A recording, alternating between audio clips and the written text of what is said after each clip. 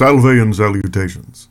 My name is Charles Chestnut, a former lawyer, current historian, occasionally a long-distance hiker, and possibly one day a podcaster and a Twitch streamer. This is Storied History, and this story is about the history of Mexico.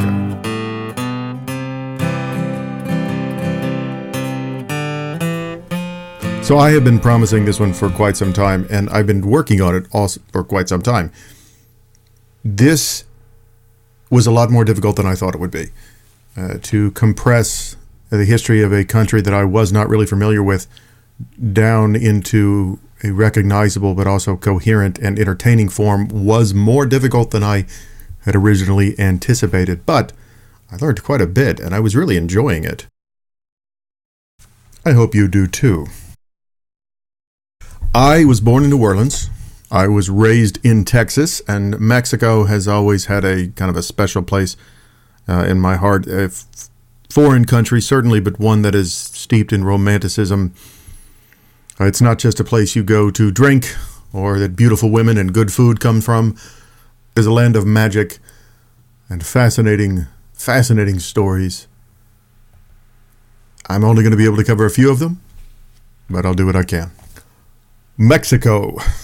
Before it was Mexico, it was Spanish. Before it was Spanish, it was Aztec. And before it was Aztec, it was Mayan. The Mayans came first. Now, I'm really not going to dwell on the details here because they are incredibly complicated. But basically, the Mayans were first. Their empire was a series of city-states, one of the most famous being Chichen Itza. These cities had shifting alliances. Small wars ranged from tens of thousands of population to the upper limit of maybe 100 to 200,000 people. About the same population as a large modern suburb, just with more war. They fought a lot. Really a lot. There was no centralized government, so the city-states fought each other fairly constantly and consistently. The Mayan civilization existed for about 2,000 years. It flourished for about 500. And ultimately collapsed around the 9th and 10th century AD. No one is entirely sure why, but most theories contain what you might expect. There's intestine warfare, environmental collapse caused by high populations, disease, and drought. Ancient Mayan cities were simply abandoned, and some just completely forgotten, only being rediscovered much later. Sometimes much, much later. One city was found just recently on the Yucatan Peninsula. And when I say just recently, I mean it was just found this summer, about a month ago. June of 2023, a 123-acre city complete with buildings, a 50-foot-tall pyramid, and a ceremonial ball court / sacrificial pit was found in the jungle of the Yucatan Peninsula. It had been covered up by the jungle, lost for more than 1,000 years, and found in 2023.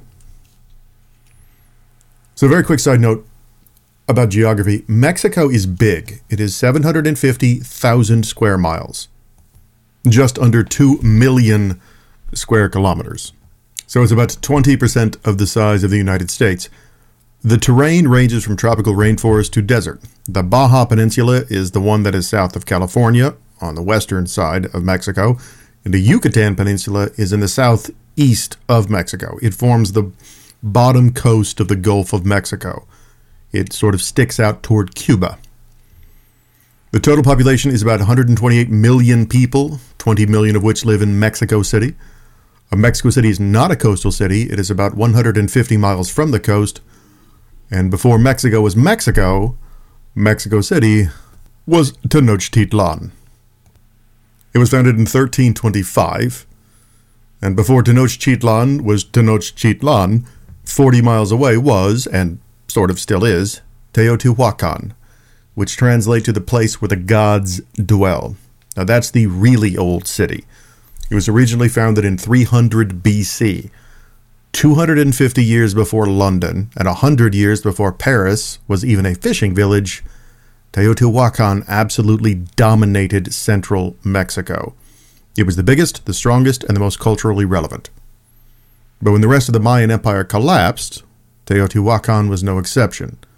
The city and the pyramids were abandoned, and the real power shifted 40 miles south to a lake, which became the seat of Aztec power, which later became Mexico City. And I'm going to touch on the myths briefly because they are interesting. A few of theirs and one really big one of ours.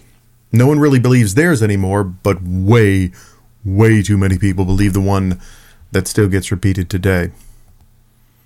So in the Mayan religion, the world is being held up by 5 trees. There's a big bad monster called the world crocodile, which makes sense as something to be afraid of given where they lived. The Mayan gods made men 3 different times. The first men were made out of muscle and blood. Muscle and blood and skin and... No, wait, that's the song. Sorry. The first men were made out of mud, but they were brittle, they couldn't move, so that batch was thrown away. The second men were made out of wood, but they had no soul. So the third time, they made men out of corn. Corn functions as the basis for humanity in the Mayan and Aztec religious tradition, which makes it kind of sense as corn was the most important staple crop for that civilization. Now, about their religion, and maybe skip ahead 1 minute if you have children here. Editor's note, if you're skipping ahead, your time code is 7 minutes and 18 seconds to pass over the more sensitive topics covered. The Mayans and the Aztecs had similar religions. Both were extremely bloody. The blood of living victims was thought to appease, to please, and to feed their deities. Human sacrifice was a very common occurrence in both Mayan and Aztec culture. But there is definitely a difference in scale. The Mayans were bloody, but the Aztecs were simply on a different level.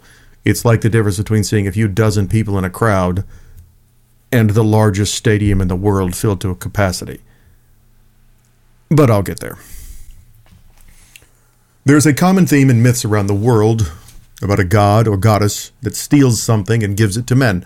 The most famous European one is Prometheus stealing fire from the gods. But there's also a raven that stole the sun, numerous individuals around the world that stole knowledge. There's Chang in China who stole death. That's a weird story. More recently, there's Crom, who stole steel from the gods and left on the battlefield for the men to find, and for Conan to master. Although that one was just a movie in 1983, so it probably doesn't really count as a myth. Not yet, anyway. In Mayan mythology, it's Quetzalcoatl and corn. He stole maize from the gods and gave it to men. So corn was the basis for all life and for all food. And Quetzalcoatl, the feathered serpent, was revered in Mayan and Aztec religions. Which leads us to our myth, the one that isn't true. This is a myth about a myth. It is a more modern story that is widely believed but has no basis in reality. Unequivocally, the Aztecs did not believe that Cortes was the second coming of Quetzalcoatl. There is no evidence for that. The idea that Montezuma simply stepped aside and let Cortes take over the throne was a story told by Cortes long after the fact to try to justify his actions. It directly contradicts with literally all of the other accounts, both Spanish and native. It is simply not true. But I'm getting ahead of the story. So after the collapse of the Mayans, the little warring city-states all dwindled down in population and left some gaps to be filled. Power vacuums. One gap, the most important gap, was filled by a people who called themselves the Mexica. And yes, if that does sound suspiciously like Mexico or Mexican, that's not just a coincidence. Well done you spotted it. So the Mexica people, or as we now call them, the Aztecs, moved into what is now Mexico City. And we don't actually know how that happened. Back then, the Aztecs had an oral history tradition that was coupled with sort of a works of art and drawings, that you would use them together as a record of history. But if you only have one or the other, it's very, very loose and doesn't lend itself to a lot of detail. But lucky for us, they told the Spanish, and the Spanish wrote it down. So here it is, the origin of the Mexica people as told by the Mexica people themselves, but filtered through the Spanish. So maybe turn up the skepticism just a little bit, take it with a few extra grains of salt. They were a migrant or nomadic group that came from northern Mexico. It is possible that they became migratory after the fall of the Mayans civilization because their city simply collapsed and could not support them. But for whatever reason, they're moving through northern Mexico, slowly making their way south. And they arrived at the then abandoned city of Teotihuacan, that's the city of the gods, in 1325. It was there that the gods told them to go south to Lake Texcoco. And there they would see an eagle perched on a cactus eating a snake. And if you think that's odd, well, then you've never actually seen the flag of Mexico, because that's what's on the flag of Mexico. And that's where it comes from. So the gods told them to go south, to find the eagle, and found the city. And they did. And they did. They saw the eagle and the snake and the cactus. And on the shores of that lake, they did not found Mexico City. Nope. Mexico City was not built on the shores of that lake. It was founded actually on the lake. In the middle of the lake, the Mexica people built rafts and hid among the reeds and the swampy lands. Well, their numbers grew. Mexico City was founded on rafts and low sandbars in the center of this very wide and somewhat shallow lake. The city and its people were somewhat aquatic, which gave them an absolutely tremendous military advantage. The city-states are still warring. This is well before the Aztec Empire began to subjugate the surrounding peoples. So any group that had food and women was a target. But if you're living in the middle of a lake, people can't get to you. In the center of the lake, they were unconquerable. Well, unconquerable by the other Aztecs, at least. 250 years later, well, that's another story. No, it's not. It's this story. Okay, let's fast forward 250 years. Because of its unconquerable geography, the ideal location for trade, and the power vacuum left by the Mayans, Tenochtitlan had developed into a seat of power, of absolute power. It is where the ruler ruled, the priests priested. It is where the god king lived. And it was a beautiful city. It's almost an early version of Venice. 4 quarters radiating from a center, crossed by canals. People traveling in canoes around the city and through the city and to the shores. This is a direct quote and description by the Spanish. This great city is situated on this salt lake. There are 4 avenues or entrances to the city over the water, all of which are formed by artificial causeways, 2 spear lengths in width. The city is as large as Seville or Cordoba. The streets are very wide and straight. Some of these and all of the inferior streets are half land and half water, and are navigated by canoes as well as men. The water flows crossing from one street to another. There are also very wide bridges, wide enough for 10 horses. There's a market square where every day 60,000 people gathered to trade. Everything could be found there. Jewels, gold, silver, food, lead, brass, copper, tin, precious stones, bones, shells, snails, and feathers. And people. There was a thriving and very large slave trade in the Aztec Empire from the enslaving the Mayan people and any of the other smaller tribes that were conquered in their unending lust for power and for blood. Cortes himself said, "When we gazed upon all this splendor, we scarcely knew what to think, and we doubted whether all that we beheld was even real. A series of large towns stretched themselves along the banks of the lake, out of which still larger ones rose magnificently above the waters. Innumerable crowds of canoes were plying everywhere around us. At regular distances we continuously passed over new bridges, and before us lay the great city of Mexico in all its splendor. Now, all of this came to an end shortly after the civilizations, separated by 5,000 miles of water, met on Friday, April 22nd, 1519. Sort of. It began on April 22nd. That is when a Spanish expedition commanded by Hernan Cortes landed on the Yucatan Peninsula 800 miles away. The land that the Spanish found themselves in was ruled by Montezuma II, the ninth king of the Aztecs, and an absolute monarch, a god king.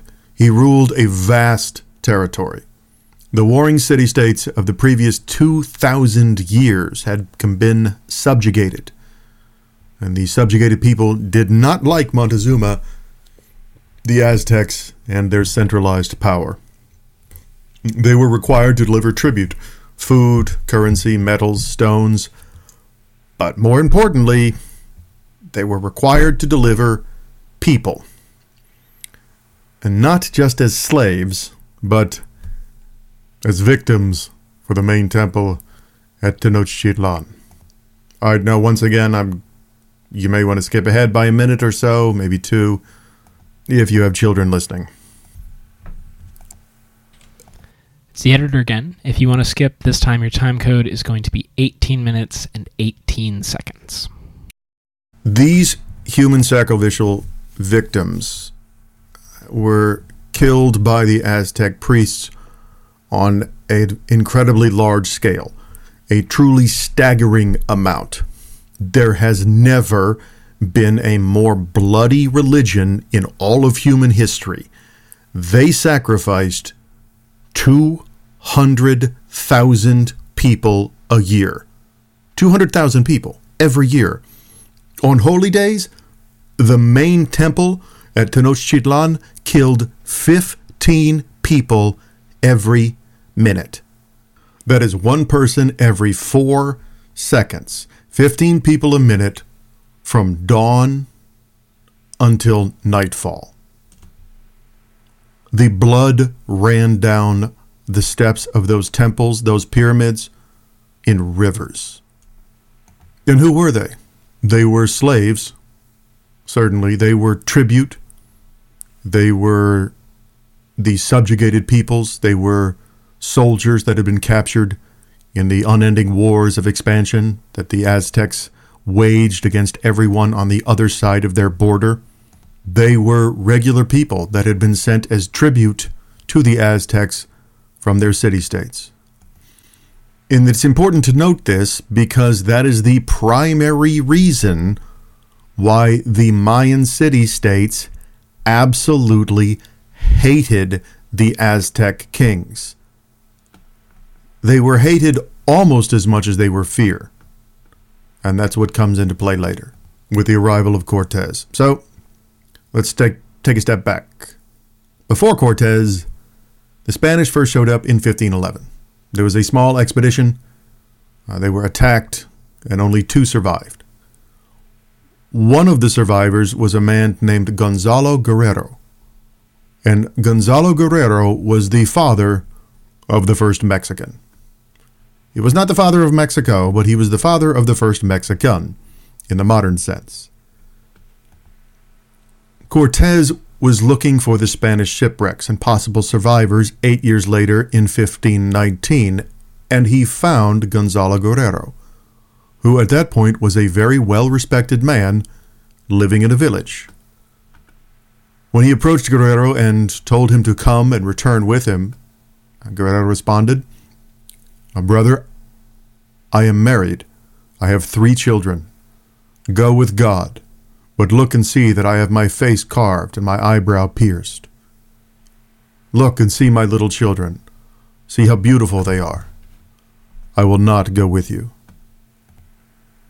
Great words, but he did end up going anyway.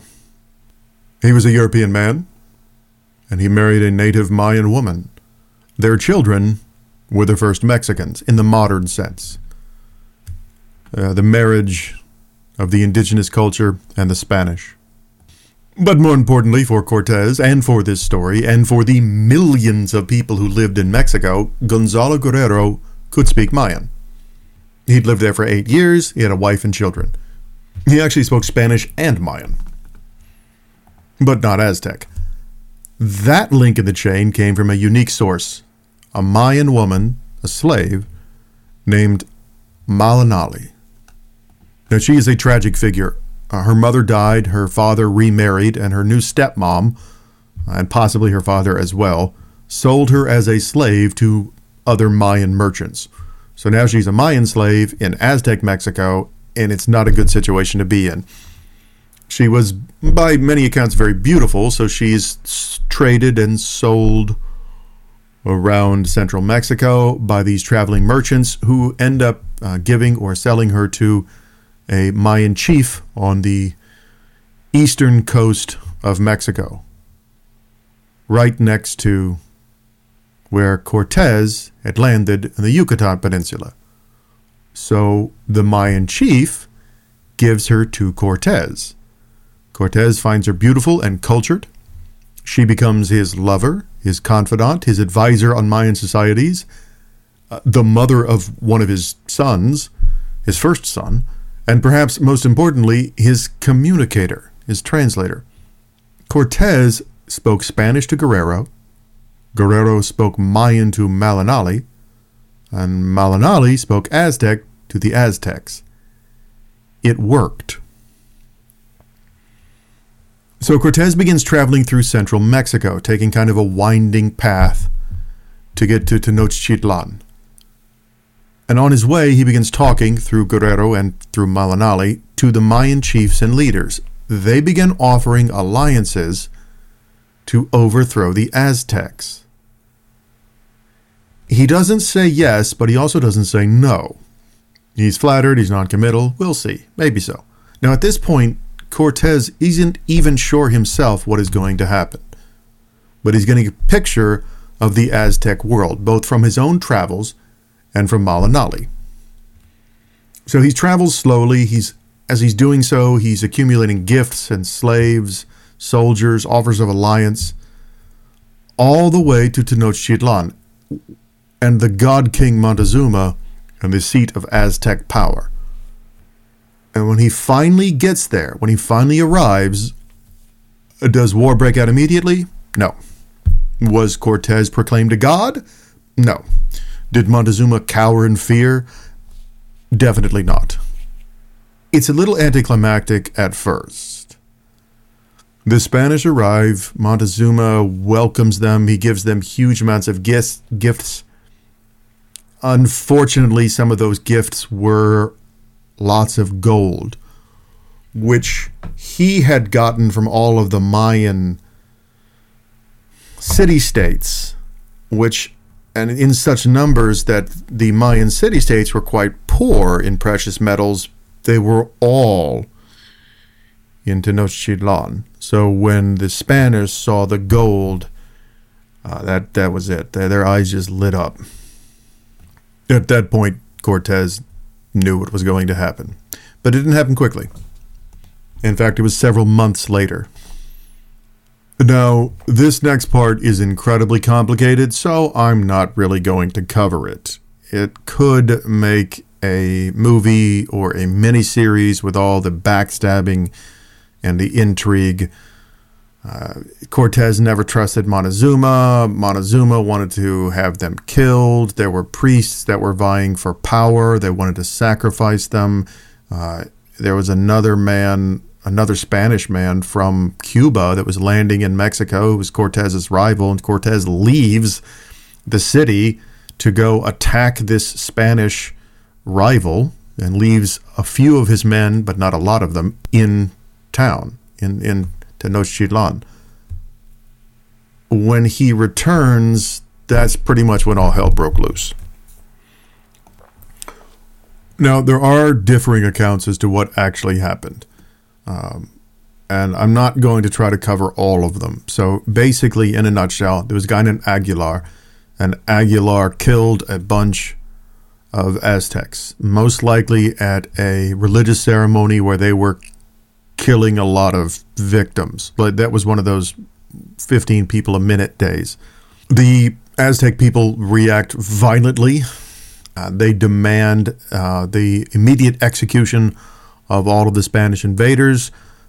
Montezuma becomes terrified. Now, at this point, we just don't know whether he was captured by the Aztecs or whether they demanded that he go out and tell his people to calm down and his people killed him, or that the Spanish killed him. We just don't know. But for however it happened, the tinderbox that was Tenochtitlan as the home of Cortes and Montezuma just exploded. Cortes returned and found everything just in flames. He attempted to rally his men, but they were vastly, vastly outnumbered, so they lost. They were kicked out of the city. But oddly enough, the Aztecs did not pursue them. Had they done so, they very easily could have wiped them out. Because at that point, it was just the Spanish. It was a few hundred people. And they were in the center of an empire with millions. At least 5 million in the Aztec Empire Central, and many, many more if you counted the surrounding, not quite Aztec, but still Mayan city-states, and even more if you counted their areas of influence. So there's a night which in Mexican history is called the Tragic Night, where Cortes cries alone under a tree that is still there, by the way. The Spanish could have been destroyed, but they weren't. When the dawn came, Malinali convinced Cortes to send for his allies, and he did, and they came. The Mayan city-states that hated the Aztecs came in large numbers. They came 200,000 strong. Finally, they're going to overthrow this yoke, this oppressive rulers, and they did. They put siege to Tenochtitlan. Because it's a salt lake, they broke the aqueducts that were supplying water to the city. Virtually all of the people who for centuries had been forced to contribute their share of men and women for human sacrifice supported the Europeans. So no one was coming to the aid of Tenochtitlan. When the city finally fell, more than 40,000 bodies were floating on Lake Texcoco. The city's fall practically amounted to genocide. Essentially, within a few years of Cortes's arrival, and without going through a phase of decline like other empires, the most powerful ruler that had existed in Mexico ever was dead.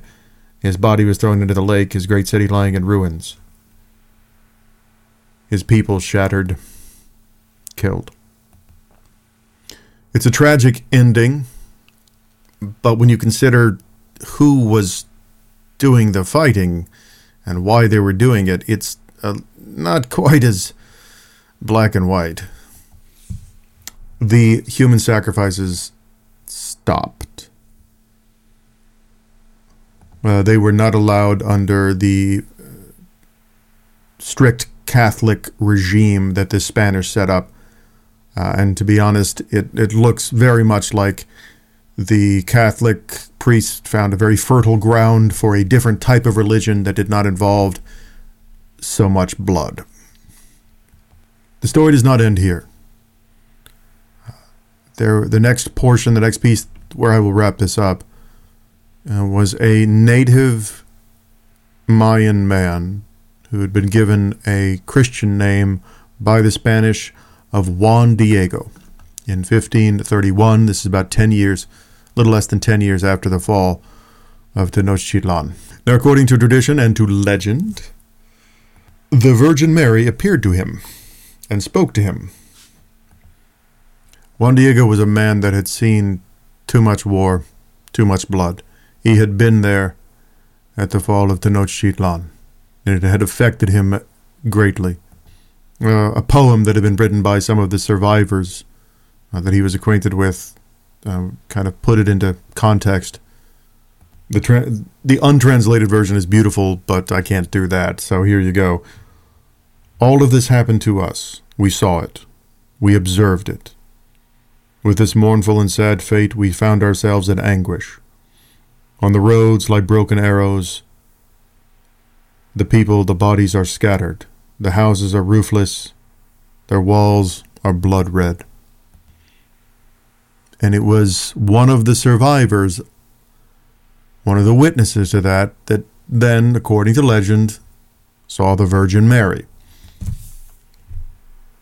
And it is this sighting that one of the most important and impactful images of Mexico emerges, the Virgin of Guadalupe. So Mary asks Juan Diego to build a temple for her, according to the legend and the monks and the priests who kind of supported this. What she said was, I want very much that you build my sacred little house here, because I am truly your compassionate mother, yours and all of the people who live together in this land, and of all the other people of different ancestries, those who love me, those who cry to me, those who seek me, those who trust in me, because I will listen to their weeping, their sadness, to remedy, to cleanse, and nurse all their different troubles, their miseries, their suffering. It is a message of unity, peace, and healing that fell on fertile ground and willing ears. Her church is still revered. Really revered. The Basilica of Guadalupe is the second most visited Catholic site in the world. The only site that receives more visitors is the Vatican itself. It is not an exaggeration to say that the image of Guadalupe was the very first element of a union between the native people and the Spanish that eventually became the nation, the country of Mexico. The Virgin of Guadalupe is one of the most enduring symbols of not just Mexico and not just Mexicans, but Mexicana in general. If you are driving a car while you're listening to this podcast and you look around, there's a decent chance you're going to see the Virgin of Guadalupe, especially if you are in Texas or the American Southwest.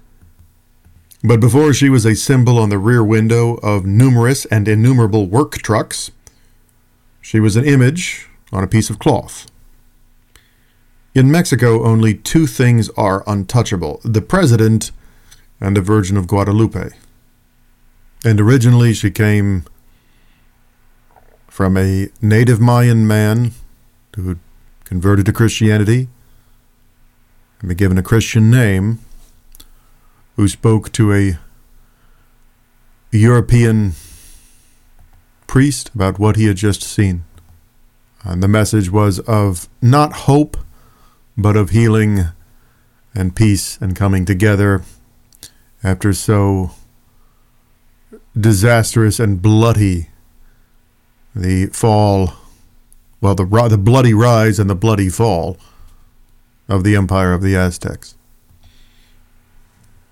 So that's the early history of Mexico, and we haven't even gotten to the part where it becomes Mexico yet. I'm going to be working on that.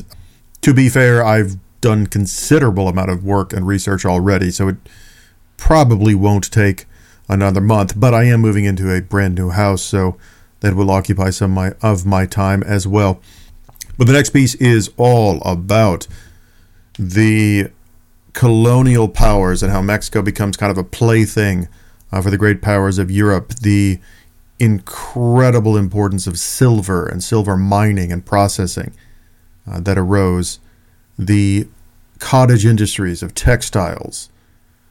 It has to do with war between the United States, war between the French There's an amazing story. It's so great about Cinco de Mayo, which, as we knew it in Texas, Cinco de Drinko. But the actual story of Cinco de Mayo is a really cool one. And that leads us directly into the Mexican Revolution.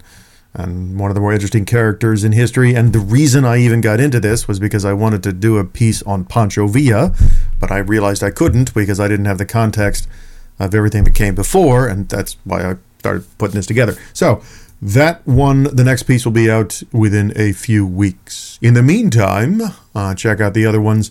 I will be, as soon as I move into that new house, I'm going to start streaming on Twitch. Not combat games or anything like that. It's not Call of Duty. That's not what I'm good at. What I'm good at and what I actually enjoy is kind of the open world games that have a historical aspect to them.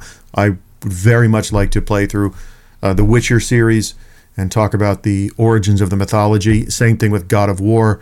That series, talk about the origins of the mythology. And Hogwarts Legacy, where I can, surprise, surprise, talk about the origins of the mythology. I'm really looking forward to that. I don't know if anybody's actually going to watch, but I'm going to have a lot of fun doing it, and I'm building an absolutely massive supercomputing rig that is going to push everything into absolute top gear. So even if nobody watches, I'm still going to enjoy it. If you do want to watch that, that's going to be on Twitch, and my name is, Storied History. If you did like this story, please do let me know. Send me an email or leave a comment in the ratings or something, because I'm trying to get some feedback. And it's kind of hard to do that on a podcast. I'm going to go find the next story, which is also about the history of Mexico. So I guess I'll be going to work on the next story. If you'd like to hear it, hit the subscribe button, and I will get that to you. Enjoy the rest of your summer. Here's hoping that it cools off slightly. This episode of Storied History was written and recorded by Charles Chestnut and produced by Seamus O'Connor. If you enjoyed it, please subscribe and give us a rating. Thanks for listening, and we'll see you next time.